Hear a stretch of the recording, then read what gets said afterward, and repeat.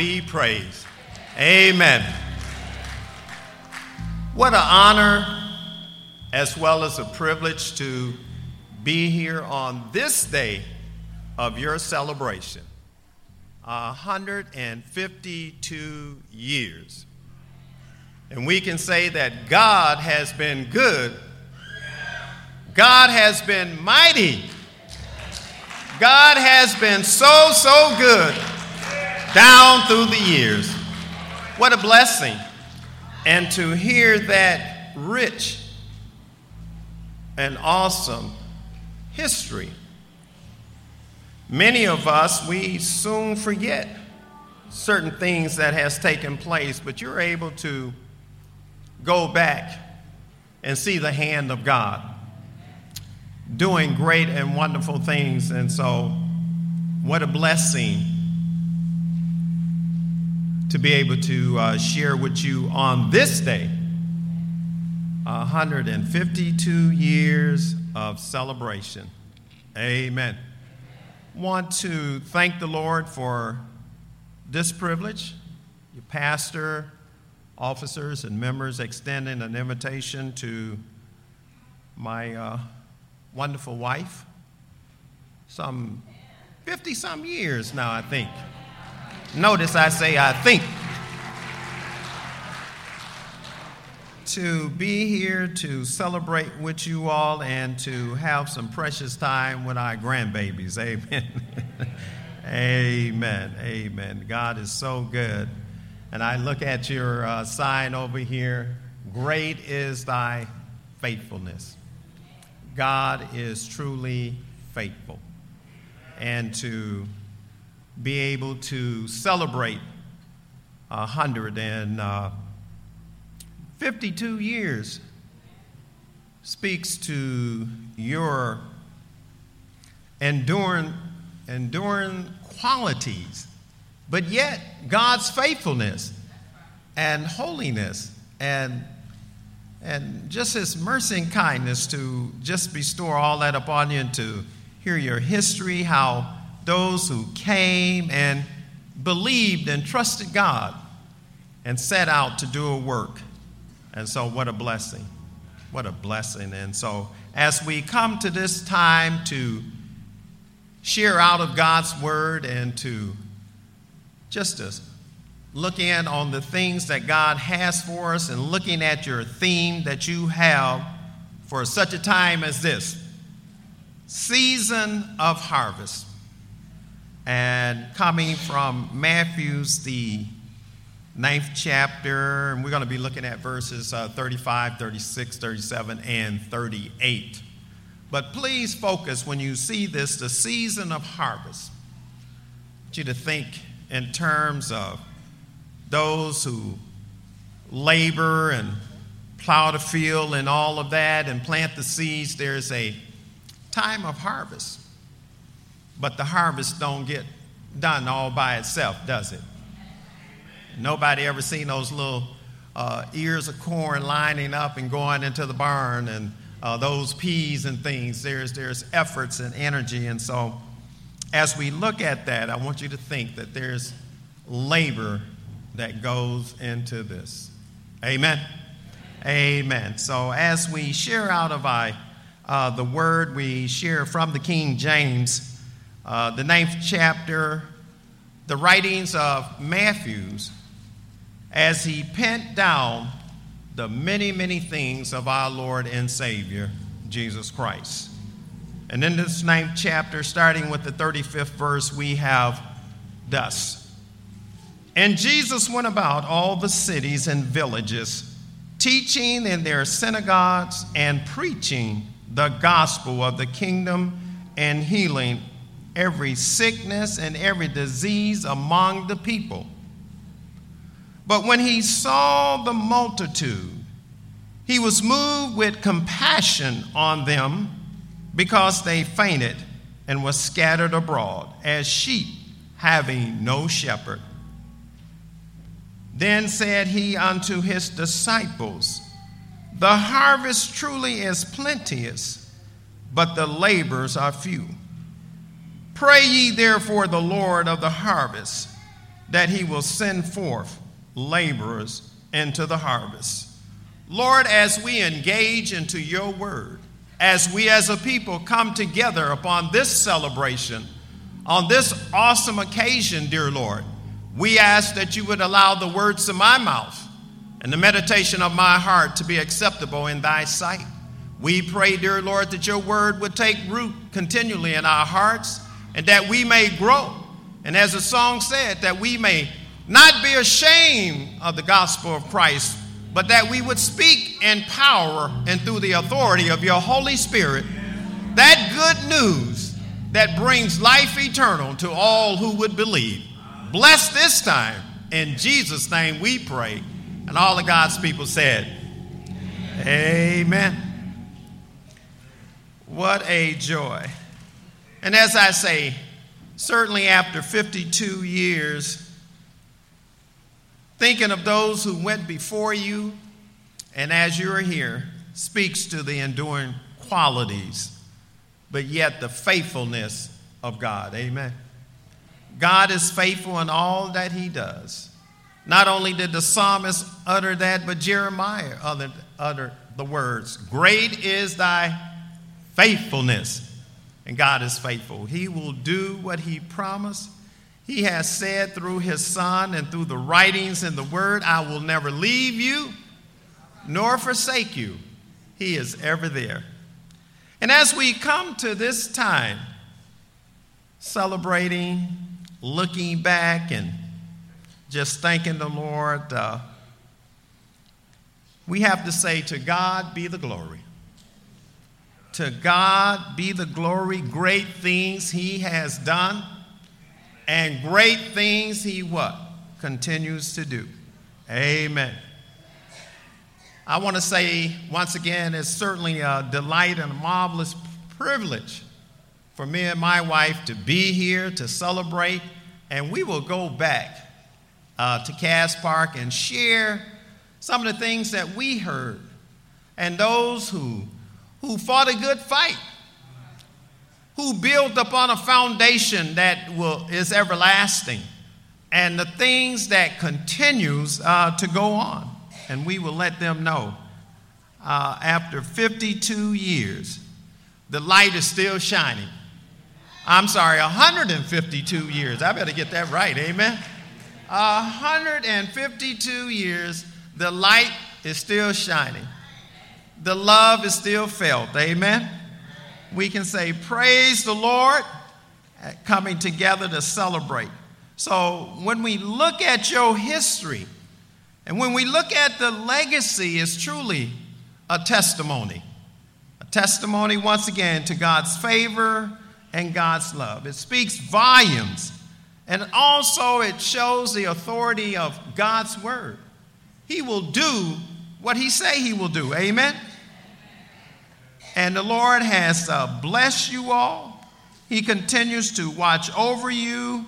And we think of those who gather beneath the trees, going back, having that faithfulness under the trees. Not a building, not the benches, but what was it said? Set up on the stumps that was there.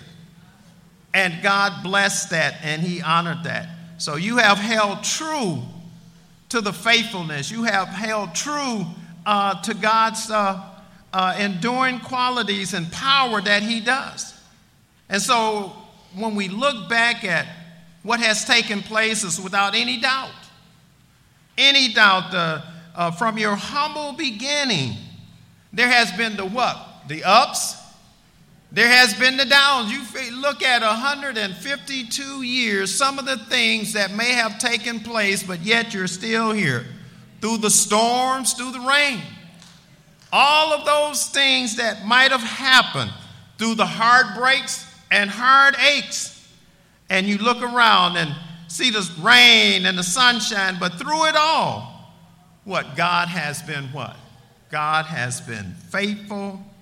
It's quite obvious that God has continued to look upon you. And so when we look at where you are, we're reminded of your focus and the passion, and we think about the harvest. We think about the harvest. When we think of God's people, coming together. It's not for a social club. It's not for this, but it's for the winning. It's for the sharing. And it's for the spreading of the precious gospel of our Lord and Savior, Jesus Christ.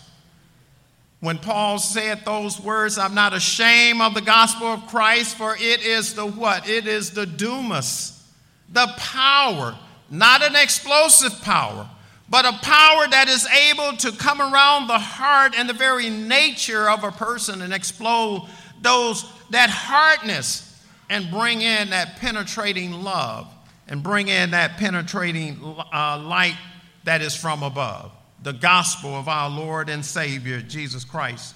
So as we look around and see where you've come from, recognizing there's been the ups, recognizing that there's been the down, the heartaches, but yet in the midst of all of that, in the midst of the storm, God has shown his love. God continues to show his power and what he can and what he will do. And so when someone say, I got a testimony, they're not saying, I want to tell you what I just seen, but they're telling you what they've gone through. And they can witness and tell you that God has been what? Faithful. Amen. God has been faithful. He continues to show his love in the midst of the storms, in the midst of the darkness. That light above still shines. And that gospel that he has given us as his people to preach, it extends to what? To whosoever. And it manifests God's love. So your theme and celebrating give witness as to the foundation, the very foundation that you have built upon. Not only the foundation, it shows that your foundation is sound. And it also shows that you recognize your mission and where your mission is, that your mission is truly what? Rooted in the unchangeable word of God. Isn't that amazing? Over 152 years, there was those who took this same Bible, read from it, and as we read out of the word, nothing have changed. I would imagine when they read out of Acts, out of Romans, and where they read, I'm not ashamed of the gospel, over 152 years, it has not changed. God is an unchangeable God, and he loves us and he cares for us. So as we engage in our sermon text that we have for today, there are some things that it really speaks to. In this 9th chapter, oftentimes what we do when it comes to the things of God's word, we just sometimes come to a particular scripture and we say, oh, okay. But I want to challenge you as you look at this 9th chapter, as Matthew has recorded it, Jesus getting off of the ship. I want you to look at some of the things that Jesus was involved in, the things that he did. This 9th chapter itself is a book within itself out of all the things that Jesus did after he got off the ship.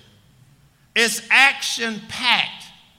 It seems like it's just one event after another. You know, we watch these action movies, the car crash, and then this falls down, and all those things. It's just so much that's just going on, we just get overwhelmed. But I submit to you that in this 9th chapter, as we look at Jesus, before we get to the text and all the things that he did, got off the ship, and immediately he began to do great and wonderful things, the things that had been prophesied many, many years, even before he arrived on the scene, how he would come and do great things, how his earthly ministry would look. And he began to carry out things. He began to heal people. Here's a paralyzed person and all of these things going on. He's healing, he's teaching, he's preaching, he's answering questions, he's being challenged by all of these religious leaders about why your disciples do this and why John and your disciples don't do this, and our disciples do this, and John or whatever, and he engaged all of that. If you look at that 9th chapter, Jesus never got upset. He just kept on doing, and he was what? He was focused. And so I submit to you, when you think in terms of your theme, the season of harvest, and think about where you come from, you've got to be what? You got to be focused. You cannot be distracted. You cannot let those things of this world pull you aside or cause you to trip or cause you to stumble, but you got to be what? You got to keep your eyes on Jesus. Amen? And so he did all of these things in this 9th chapter. He answered questions. He responded to the religious leaders. There was those who wanted to see loved ones healed, and he took the time to do that. And so we see those great things that is taking place. He healed a blind man and the 2 blind men. And what I find interesting about that in this 9th chapter, after they got healed, you know what they did? They went and got another person that was messed up. They went and got another person that was all out of shape, that needed a touch from Jesus. That should be a message to us when Jesus come in and touch us and make that difference. What should we want? We should seek out somebody else that we know. And I'm sure when we as people, when we think of our circle of friends and our acquaintance, we know somebody that really needs who? They really need Jesus. And we don't say that in a condescending way, but they need help just as we needed help. And some of us, we don't want to admit it. When we get straightened out by the power from on high, we try to give this aura that we did it all by ourselves. And there's those when we think of the harvest and bringing in the sheaves and telling people, we sometimes think we did it. But we need to stay focused. And so these 2 blind men, what did they do? They went and found their friend who was what? Possessed with a devil. But that's kind of amazing, isn't it? Here they was blind, couldn't see, but they had a friend that was what? Possessed. Some of us, we got 20/20. Oh, we can see real good. But we cannot see those who really need to be touched, need to be brought to what? Brought to the Savior that can do great and wonderful things, who is able to do great and wonderful things. And so we see the power of Jesus at work. He continues his ministry going through the cities. And I want you to focus just 1 minute on verse 35. As he got off the ship and all these things going on, he taught the religious leaders that the well don't need a doctor. Who need a doctor? Who need a doctor? The sick need a doctor. But you know what? Unfortunate, we live in times where we have all the medical technology and all these things. And we have a lot of people, they know they're sick. They don't even go to the doctor. They think they're just going to get better just by thinking about it. And there's a lot of people that's sinking in sin and know that they're separated from a Savior that loves them and care for them. And you know what? They say, well, oh, maybe tomorrow. If you know that there is something that can make a difference, don't you want to get there? Don't you want to go there? People are searching and looking all in the wrong place. And some of us know where they should be looking, and we don't even help them. Here's 2 blind men took the time. And so Jesus took that time and delivered him, and he continued his ministry. And we see in verse 35, and it says what? And Jesus went about all the cities. Here he is, the cities that was surrounding Jerusalem and there in Judea. And he did what? He went to villages, teaching in their synagogues, teaching in their gathering. The synagogues is where they gathered outside of the temple. They gathered together in the reading of the Torah. And they gathered together in the synagogue, and there he was. He preached the gospel, Eon Julion, the good news, the good news about God's kingdom. He preached that there was hope. He went about and he preached, and he not only preached about the kingdom, but what did he do? He administered to the healing of every sickness and every disease among the people. He ministered, taking care of the physical concerns. But when we come to verse 37, or should we say verse 36, look how it changed. I want you to look. There's a shift there. There's a shift. But when he saw the multitude, and this is letting us know that he's seen them in a different light. Because what did he do? He had already gone where? Among the people. He brought about healing. He preached. He taught. But verse 36 says, and when he saw the multitude. This letting us know that it has changed. And as a result, he was what? He was moved. If you capture the 11th chapter of John, in John's gospel, he's seen the people. And he's seen them wandering as sheep without a shepherd. And that's where we get that classic verse, John 11:35. Jesus wept. Not only did he say, oh, how awful. You know how we do when we see certain things? We say, oh, how awful. Oh, how sad. And then we go on what? About our business. We got things to do. I can't get caught up in that. But it says here in 36, and when he saw the multitude, he was what? He was moved. He was moved. He's seen them in a different light. The need. Not just he had healed, he had delivered them from demons and devils, but he's seen them in a different light.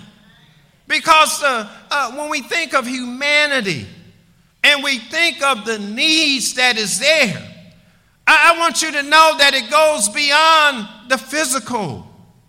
When there's people who is healthy, their heart is sound as whatever, their blood pressure is on point and all of that. They're eating, they're up at the right time. But when you look at them and say, oh boy, they're healthy, but there's a spiritual part. What's your spiritual blood pressure? What's your spiritual heart rate? We began to look at that, and Jesus was what? He was moved with compassion, what? On them. And Matthews tell us why. He says because they was fainted. Some says they use the word harassed.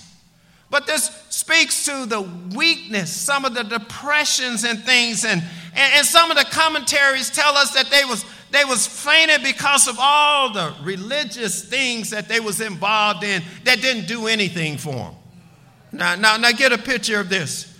During the time that Jesus came, the Pharisees, the scribes, and the Sadducees, and all those religious people was on the scene. And when Jesus came and began to do things, they followed him and questioned him. So they knew about religion, but they needed to know something about somebody who really cared for them. Not only from a temporal standpoint, but an eternal standpoint. See, when we talk about Jesus and him coming, we're moving, we're transitioning from the telestial and focusing on the celestial, the heavenly things.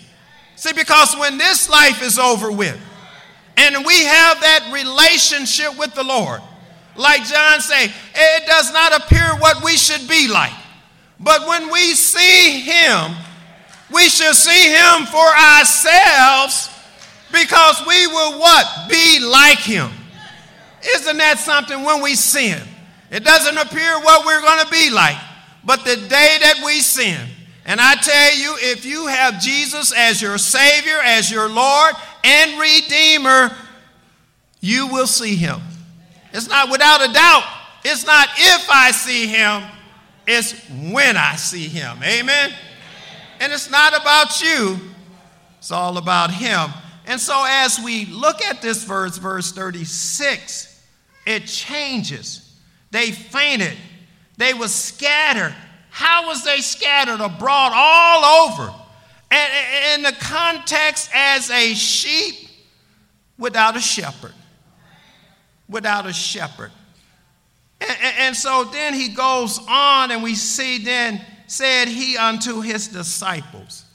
Notice he didn't ask for the legislators to enact a bill to take care of that. You know, some of us, we're waiting. What are they doing in Washington? What are they doing in the State House? Now the question come back. What is God's people doing? I think Solomon summed it up when he says, if my people. And so who's the real agent of change in a world such as this? God's people. Oh, we waiting on this. We upset with this person. They don't act right. They don't talk right. Yeah, we paying tax. Well, pay your taxes. But remember, God's people is the agent of change. God's people is the one that has a message that can bring a person out of darkness. And as it says over in Philippians, being translated out of darkness into the light of his Son. And what kind of light is that? The marvelous light. The marvelous light. So as we look at these remaining verses, 36, 37, and 38, we see some things happening. He says something about the harvest. There's nothing wrong with the harvest. Let's make that clear right now. The thing is not the harvest, but what is the thing? It's the laborers. There's nothing wrong with the harvest. It's there. It's there, but what about how we get this harvest in? That's the question. And so we see that he says the harvest is plenty, but the laborers are few. How are we going to take care of this? How are we going to address it? And you know what? It gives us the prescription when we have issues, when we're going through challenges as God's people, as God's children. What do? You pray. You pray. The harvest, we're concerned about it. But we don't have the laborers. What are we going to do? Just leave it out there? No, let's pray. Let's pray. Call to prayer. You know how sometimes we wait too. We got all kinds of things going on in the church. I want to use another word, but I don't want y'all to say, Pastor Bishop's son came up in here and cursed in our church, and we can't have that. But we have all kinds of things going on, breaking out in our churches, and we be saying, what we going to do? You pray. You pray. But understand this, it wasn't just you pray, but he directed them to where their prayer is to go. See, a lot of times we just, let's pray, because that kind of sounds religious, don't it? That do, y'all up in here fussing and fighting. Let's pray. Wait a minute. Well, who we going to pray to? So he said this, pray. And then he says, therefore, what? The Lord of the harvest.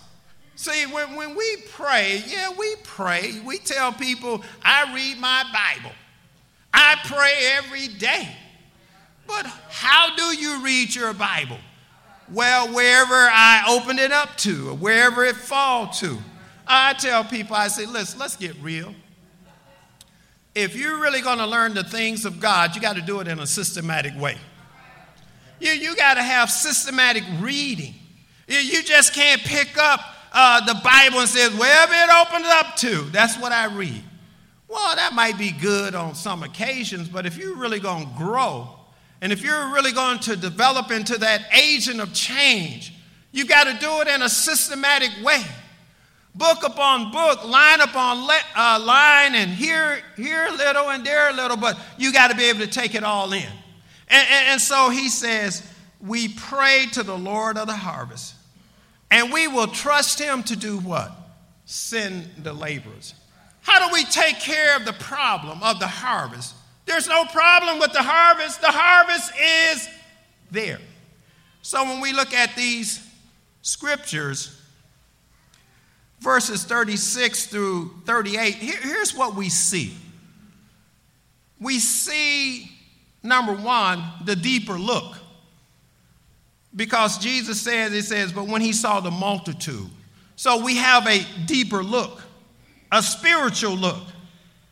And we see that in taking that deeper look, we see the heartbreaking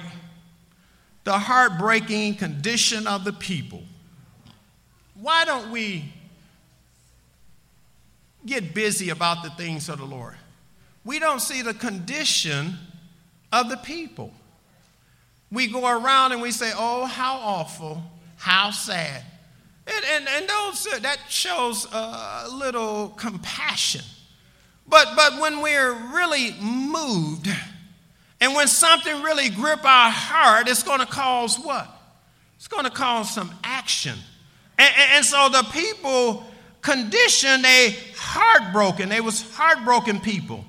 Wasn't nothing wrong with the harvest. And then we have in here how you should direct your prayer request. And then we have the immediate action and empowerment.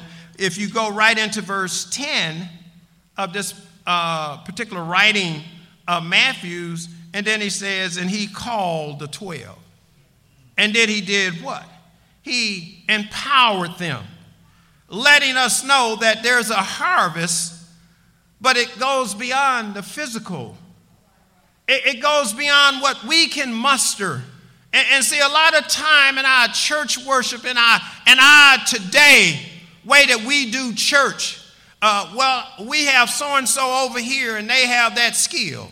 We have so-and-so over here and they have that ability, which is all good and really speaks well. But to do the things that God wants us to do, it takes the power from on high. And a lot of us don't realize that. I heard someone talking about God's power. And I remember this king named Jehoshaphat. They had a battle. And all those people was coming. And they didn't know what they was going to do. They talked about the little ones and the children and all of that. And they got a word from God. And the word came through loud and clear. And it says, the battle is not yours. But who? But God. See, a lot of us, we see the rage and we see the onslaught. We see them coming. We see all of this trouble. And we're wondering what we're going to do.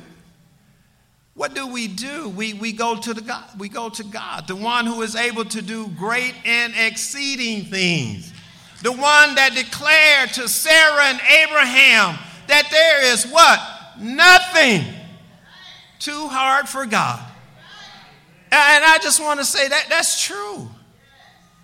That is true. Ask Zachariah and Elizabeth.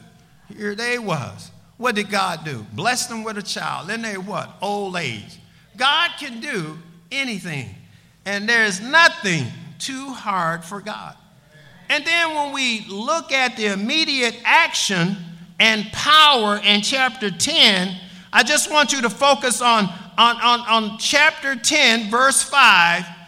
It tells us something, and it says, these 12 Jesus sent forth and commanded them, saying, go not into the cities or unto the Gentiles, but into cities of the Samaritans, but go rather unto the lost sheep. And then they was to preach, and they was to tell them about what? Salvation, redemption that comes through Christ Jesus. They identify the ones that is there, and it tells tells about what the apostles was to do. And when we think in terms of what we have, we look at what we call the apostolic ascension. Those things, how Jesus empowered them, the message that Jesus gave them. We too are to go, share, empower, and do those things that God would have us to do. So, kind of going back, when we look at this chapter from verses 1 through 35, as I say, it's action-packed. All of those things that the Lord did, all those things that Jesus was involved in, the healing, the forgiveness, the admonishment, the affirming of his purpose and mission to call sinners to repentance, recruiting those to follow him. He did all of that. And then, after he did all of that and sent the multitude, he took a deeper look. He took a deeper look. He stepped back. He looked beyond the physicals. And I think many of us can admit there's those who are struggling physically. There's those who just don't have the means. There's those who just don't have the strength. There's those who just don't have the intellect. Yeah, that's all true. And we have great need, and we want to address those, and we want to try to remedy it. But when all of those things, we might come with a solution. But if we do not look at it in the spiritual context, where are we? Going back to Genesis 3, where we have the engagement of Adam and Eve, disobeying God and the door opening for sin. Sin is all around us. And so that's the battle. Oh, yeah, we have needs, but where are we spiritually? We're struggling on the inside. That's spiritual. And so Jesus took that deeper look beyond the physical. And he looked with love and compassion. He didn't look with disdain. You know how sometimes we look at people, and we see people out on the streets, they're dirty, they're smelly, they have a stench, and we look at them with disdain. Look at them waddling in all of that with disdain. And just think when Jesus seen the people, how they was. He didn't look at them with disdain, but with love and with compassion. He now was focused on the spiritual. And they was void, empty. That's how they was. And so now we see all of that spiritual emptiness, and we see the compassion of Jesus, which takes us to, when we think of sinners, when we go to Romans 5:8, but God commended his love towards us in that while we were yet sinners. Some of us, we don't see that. Oh, God loved me because of who I am. God loves me because of my pedigree. You know, my mother and my father, you know, they had all of this. And God loves me because I got it all together. But God commended his love towards us in that while we were what? Yet sinners. John 3:16, for God so loved the world that he gave his only begotten son, that whosoever believeth in him should not perish, but have what? Everlasting life. Ephesians 2:4, God who is rich in mercy, wherein he what? Loved us. Loved us. And so he looked, he stood back, he seen the spiritual needs, and that love that only comes from above, that the very essence of God who is love. And when we talk about love, true love, who are we talking about? We're talking about the Lord, the God who is love. And so not only did he see them in that light, he recognized their condition, heartbroken condition. They was faint, meaning weary and fatigued and depressed. They was scattered, castaways. They was hopeless. And I think one of the worst things that can ever happen to a person today is that they enter into a state of hopelessness. And that's where God makes a difference. Where there is no hope, when God shows up, he brings hope. Where there is darkness, when God shows up, he brings the light. Where there's hatred and bitterness, when God shows up, we have that love, that charity that is spoken of in 1 Corinthians in the 13th chapter. If I have all of that and have not love, if I do all of this and give myself and don't do it in love, it profit me nothing. And so that love, and so they was helpless. And what did Jesus do? Jesus associated the conditions of the people without a shepherd, speaking to the spiritual what? The spiritual danger and the vulnerability that was there. Sheep that was wandering, they was very vulnerable. And so it's in the spiritual context. They was vulnerable in a spiritual way. They were spiritually exposed. And Jesus, being the good shepherd, being the true shepherd, acknowledged their needs. And so he recognized that. And then what does he do when he sees the situation? We're good at pointing out what the problem is. But coming up with the solution, that's where we fail. When we fail, we can tell you a million problems. And we can write them all down. We could categorize them. And we can say this is in the physical, this is in the mental, this has a psychological and all of this, all of that. We can lay them out. But what's the answer?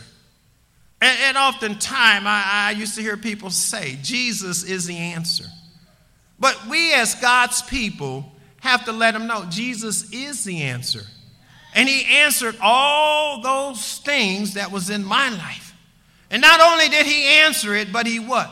Made a difference. And so we look at that. There they was, scattered without a shepherd.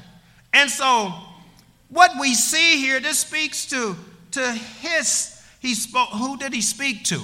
He didn't go to the religious leaders. He didn't go to those who was in charge of all the governments or whatever, but he spoke to his disciples, those who was learning, those who he called, and he focused on what? The harvest.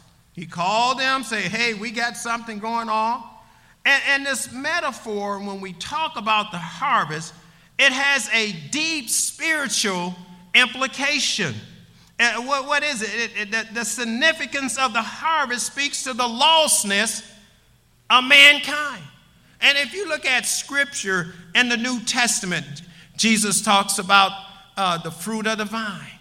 Jesus talks about the sheep. He talks about the figs. And so the people in that day was agricultural type people and sheep and shepherd type people. And they was familiar with that. So the harvest itself spoke to the lostness of people. And if you look at John, how John recorded it in John 4:35, Jesus says, lift up your eyes.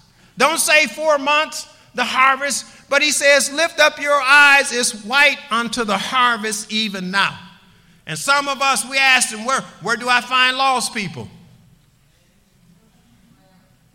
I haven't seen any lately. I guess I don't have to worry about the what? No, there's a harvest out there. And so the harvest is white, it's ripe, it's ready for reaping, and it's plentiful. And Jesus, seeing the multitude and all the lostness around him, and the crucial need to what? To provide the spiritual guidance and protection. This kind of goes on to what Jesus said later on in his writing. And Matthew 11, verse 38 through 40. Come unto me, all ye that labor and what? Are heavy laden, and I'll do what? I'll give you rest. He says, take my yoke upon you and what? Learn of me. And that's what we need to do. Some of us, we're fatigued. Some of us, we're just tired. We're just ready to give up. We're ready to faint. We're just overwhelmed with all the things that's there. But we need to look to the one that is able to do what?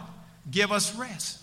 Be able to bring us to a point where we have those things that we need. And so, what's the problem? when we sum all of this up, we hear Jesus saying something. The harvest is plenteous. So it's the laborers. The laborers. We need laborers, workers. As God asked in the days of Isaiah, who will go for us? Isaiah say, here am I, Lord, send me. Did we hear anyone other than Isaiah say, Lord, here am I, send me? And that particular text, no, it's just Isaiah. But that's what we need, more Isaiah saying, here am I, Lord.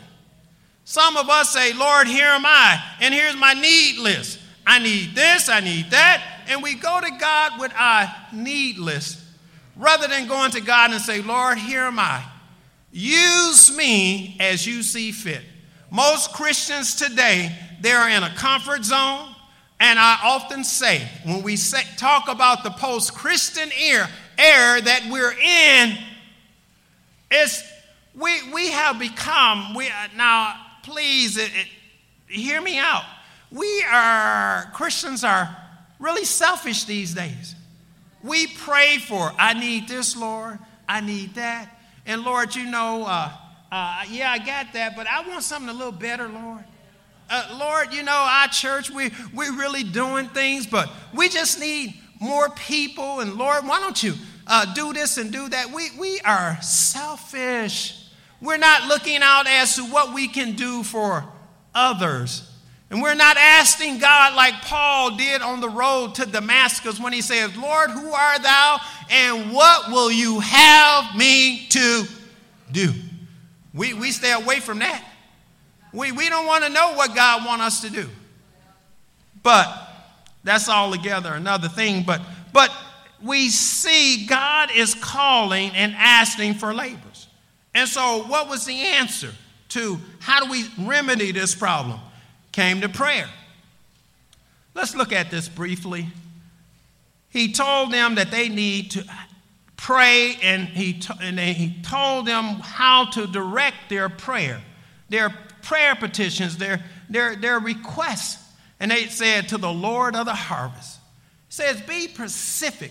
Sometimes we get on our knees and we pray, Lord, bless everybody. Lord, go throughout the world. We got bad things going on. And we never bring it down to us. Lord, help me to be. Lord, help me to be an influence. Lord, help me. Lord, I have a friend over there on 2nd Street. Lord, I have a friend over there, and though she didn't ask me, I'm praying for her today because there's things going on.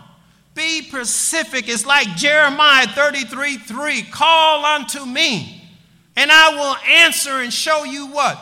Great and wonderful things. Some of us, that invitation is there. God says, call unto me. God says it, that invitation in Isaiah 1:18, come unto me now and let us what? Reason together. An invitation from God to come. Let your prayer petitions be known. Allow the Holy Spirit to help you in directing your prayers. And so the harvest is ready, but the labors are few. But I just want to say this as we get ready to close this up. The labors are few. That's the issue. Pray the Lord of the harvest, that the labors.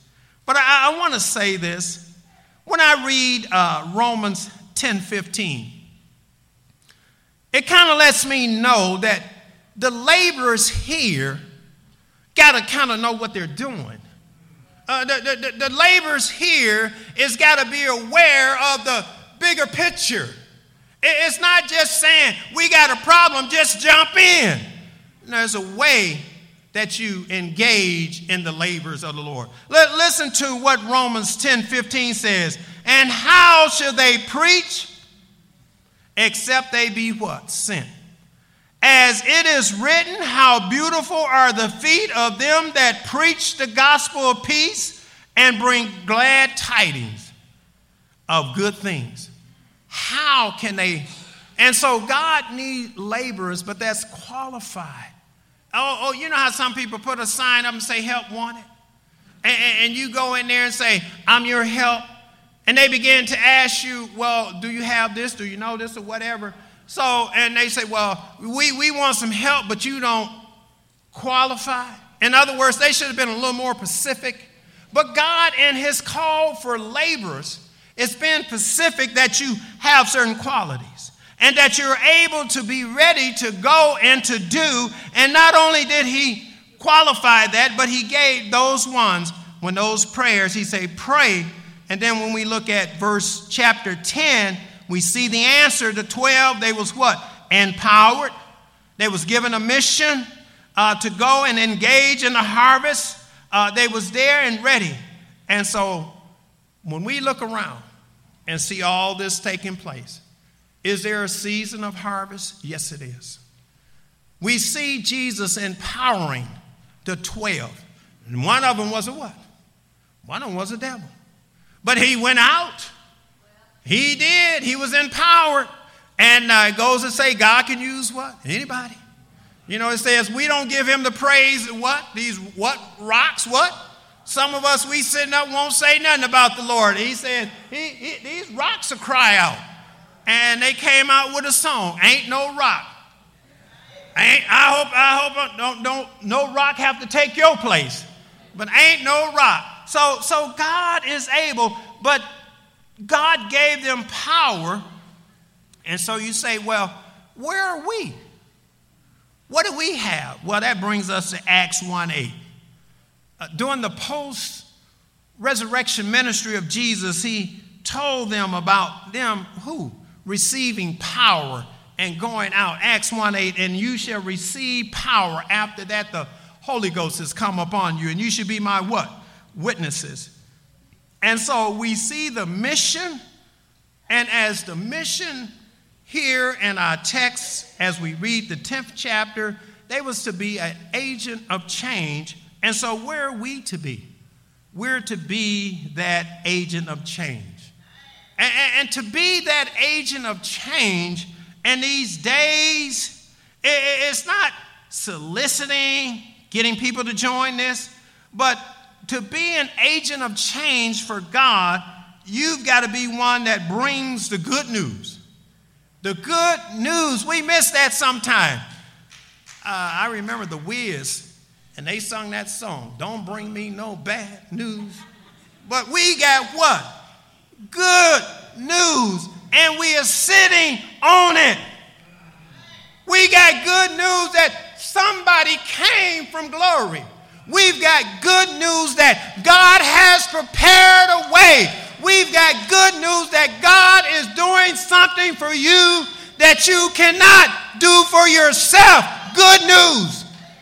You don't have to die and go to hell.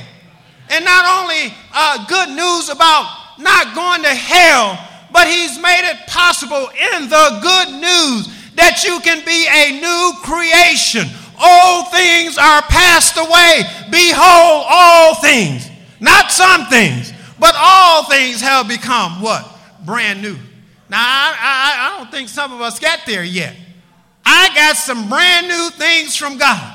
We call people up, I just got some new furniture, I got a new rug or whatever. When the last time we called somebody up and say, I'm a brand new person in Jesus. I got a new heart. I got the mind that was in Jesus. What it say? Be ye transformed by the what? Renewing of your mind. It says over there in Philippians, let this mind be in you that was where? In Christ Jesus. I got a new mind. I got a new heart. Old things have passed away. Praise God. All things are brand new. But when the last time we told anybody that?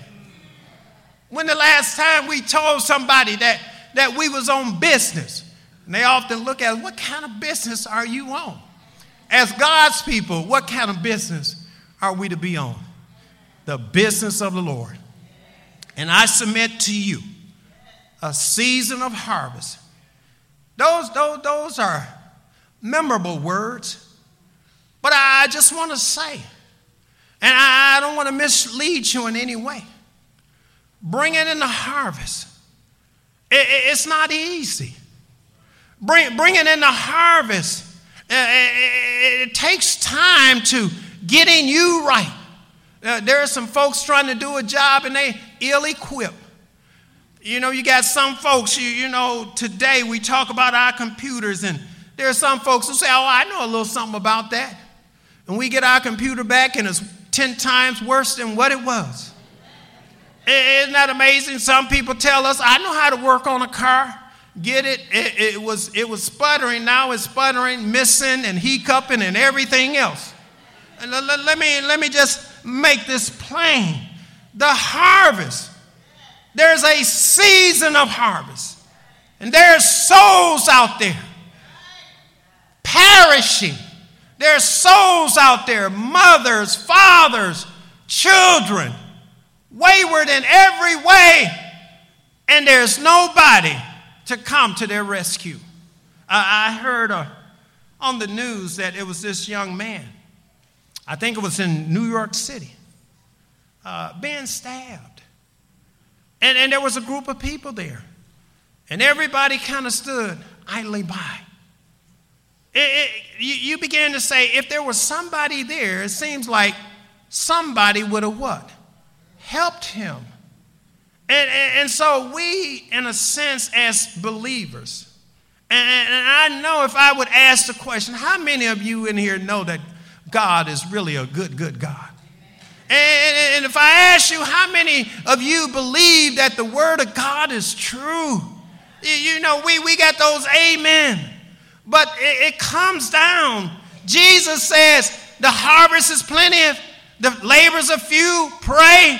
And then he got down to the real thing, execution. See, we say certain things. And we say we're going to do for the Lord. On Sunday, we're going to do everything for the Lord. But when Monday comes, well, Lord, I was going to do it. But my schedule got a little tight. Tuesday, I might get to it, Lord. But, I just got a call from my buddy across the street over there. And Tuesday all taken, Lord. Where are we today? And I really believe that God doesn't preserve or work such as this doesn't persevere as such 152 years. Just to say we're still here.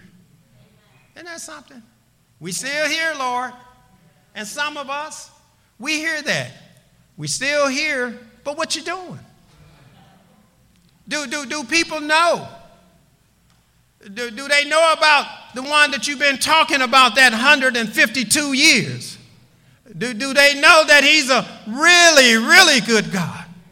Do they really know that he's able to bring you out? And that's the message. And so it comes down with a season of harvest, but it takes the power of God to bring this harvest in. And taking the power of God, and it also take those who know that they will harvest by somebody that they're willing to do what? They're to harvest and bring someone else in. Because what did we say? The apostles, the apostolic ascension is something that is passed down and passed down and passed down. And we're to pass that message on, and we're to do what? Tell somebody. This is good news. And not only is it good news in the sense of what it will do for you today, for Jesus said in John 10:10, I've come that you may have life and that they may have it what? Preach the word. More abundant. What does an abundant life look like? I got all this stuff and I ain't letting nobody have it. No, the abundant life is I got so much I'm willing to share with you. Isn't that something? I'm willing to share with you. And that's what it should be about. Season of harvest, power of God, sharing, telling, and letting people know that God is able, and that what you tell them, that message, transcend the physical. And it prepares you for kingdom dwelling. Hallelujah Avenue, filled with gold, running down streets of gold. Hallelujah Avenue. You can have that privilege because of what Jesus have done. Let us roll up our sleeves.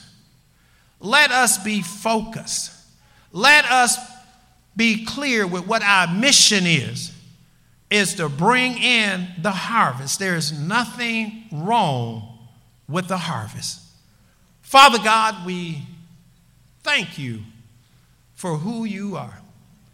Loving, merciful, kind, forgiving, and one who recognizes where we are. Lord, we're frail. There's so many that is scattered. Even though we may be in church attendant, we might not really know the shepherd. We may not have given over. We're fainting, we're weak, and we just need to know. And so, Lord, may your Holy Spirit speak to those ones who may not know you, challenge them, and those of us who have made that profession of faith and know what it is to have the joy of Jesus. May we grow, may we develop into that believer that you would have us to be, and give us that desire that we would be willing to share. We would be willing to roll up our sleeves and to bring in the harvest, whereby you may be honored and whereby you may be glorified. Make us that agent of change. Help us that we may be engaged in with kingdom building. Help us that we may be the one that brings the light, that push back the darkness and set the captives free. Bringing deliverance to those ones who are crying out, and let them know that Jesus is able. Oh Lord, may your blessings fall fresh upon this church, this congregation, as they come together to celebrate, to rejoice, all the great things that you have done down through the years. And may you let them know, dear Lord, that as you was with them in the beginning, you will yet be with us, dear Lord. You will never forsake us. You're a God that loves us. You're a God that will continue to do great and wonderful things. And may we as a people always sing your praise. As the ones around the altar cried out, worthy is the Lamb. Lord, you're worthy of all praise and all honor. Thank you, dear Lord. May we know that your Holy Spirit is working in us. And may we know that your word is true from everlasting to everlasting. Bless, we pray. And for us in Jesus' name we do pray and give thanks. And we say amen, amen, and amen, and amen.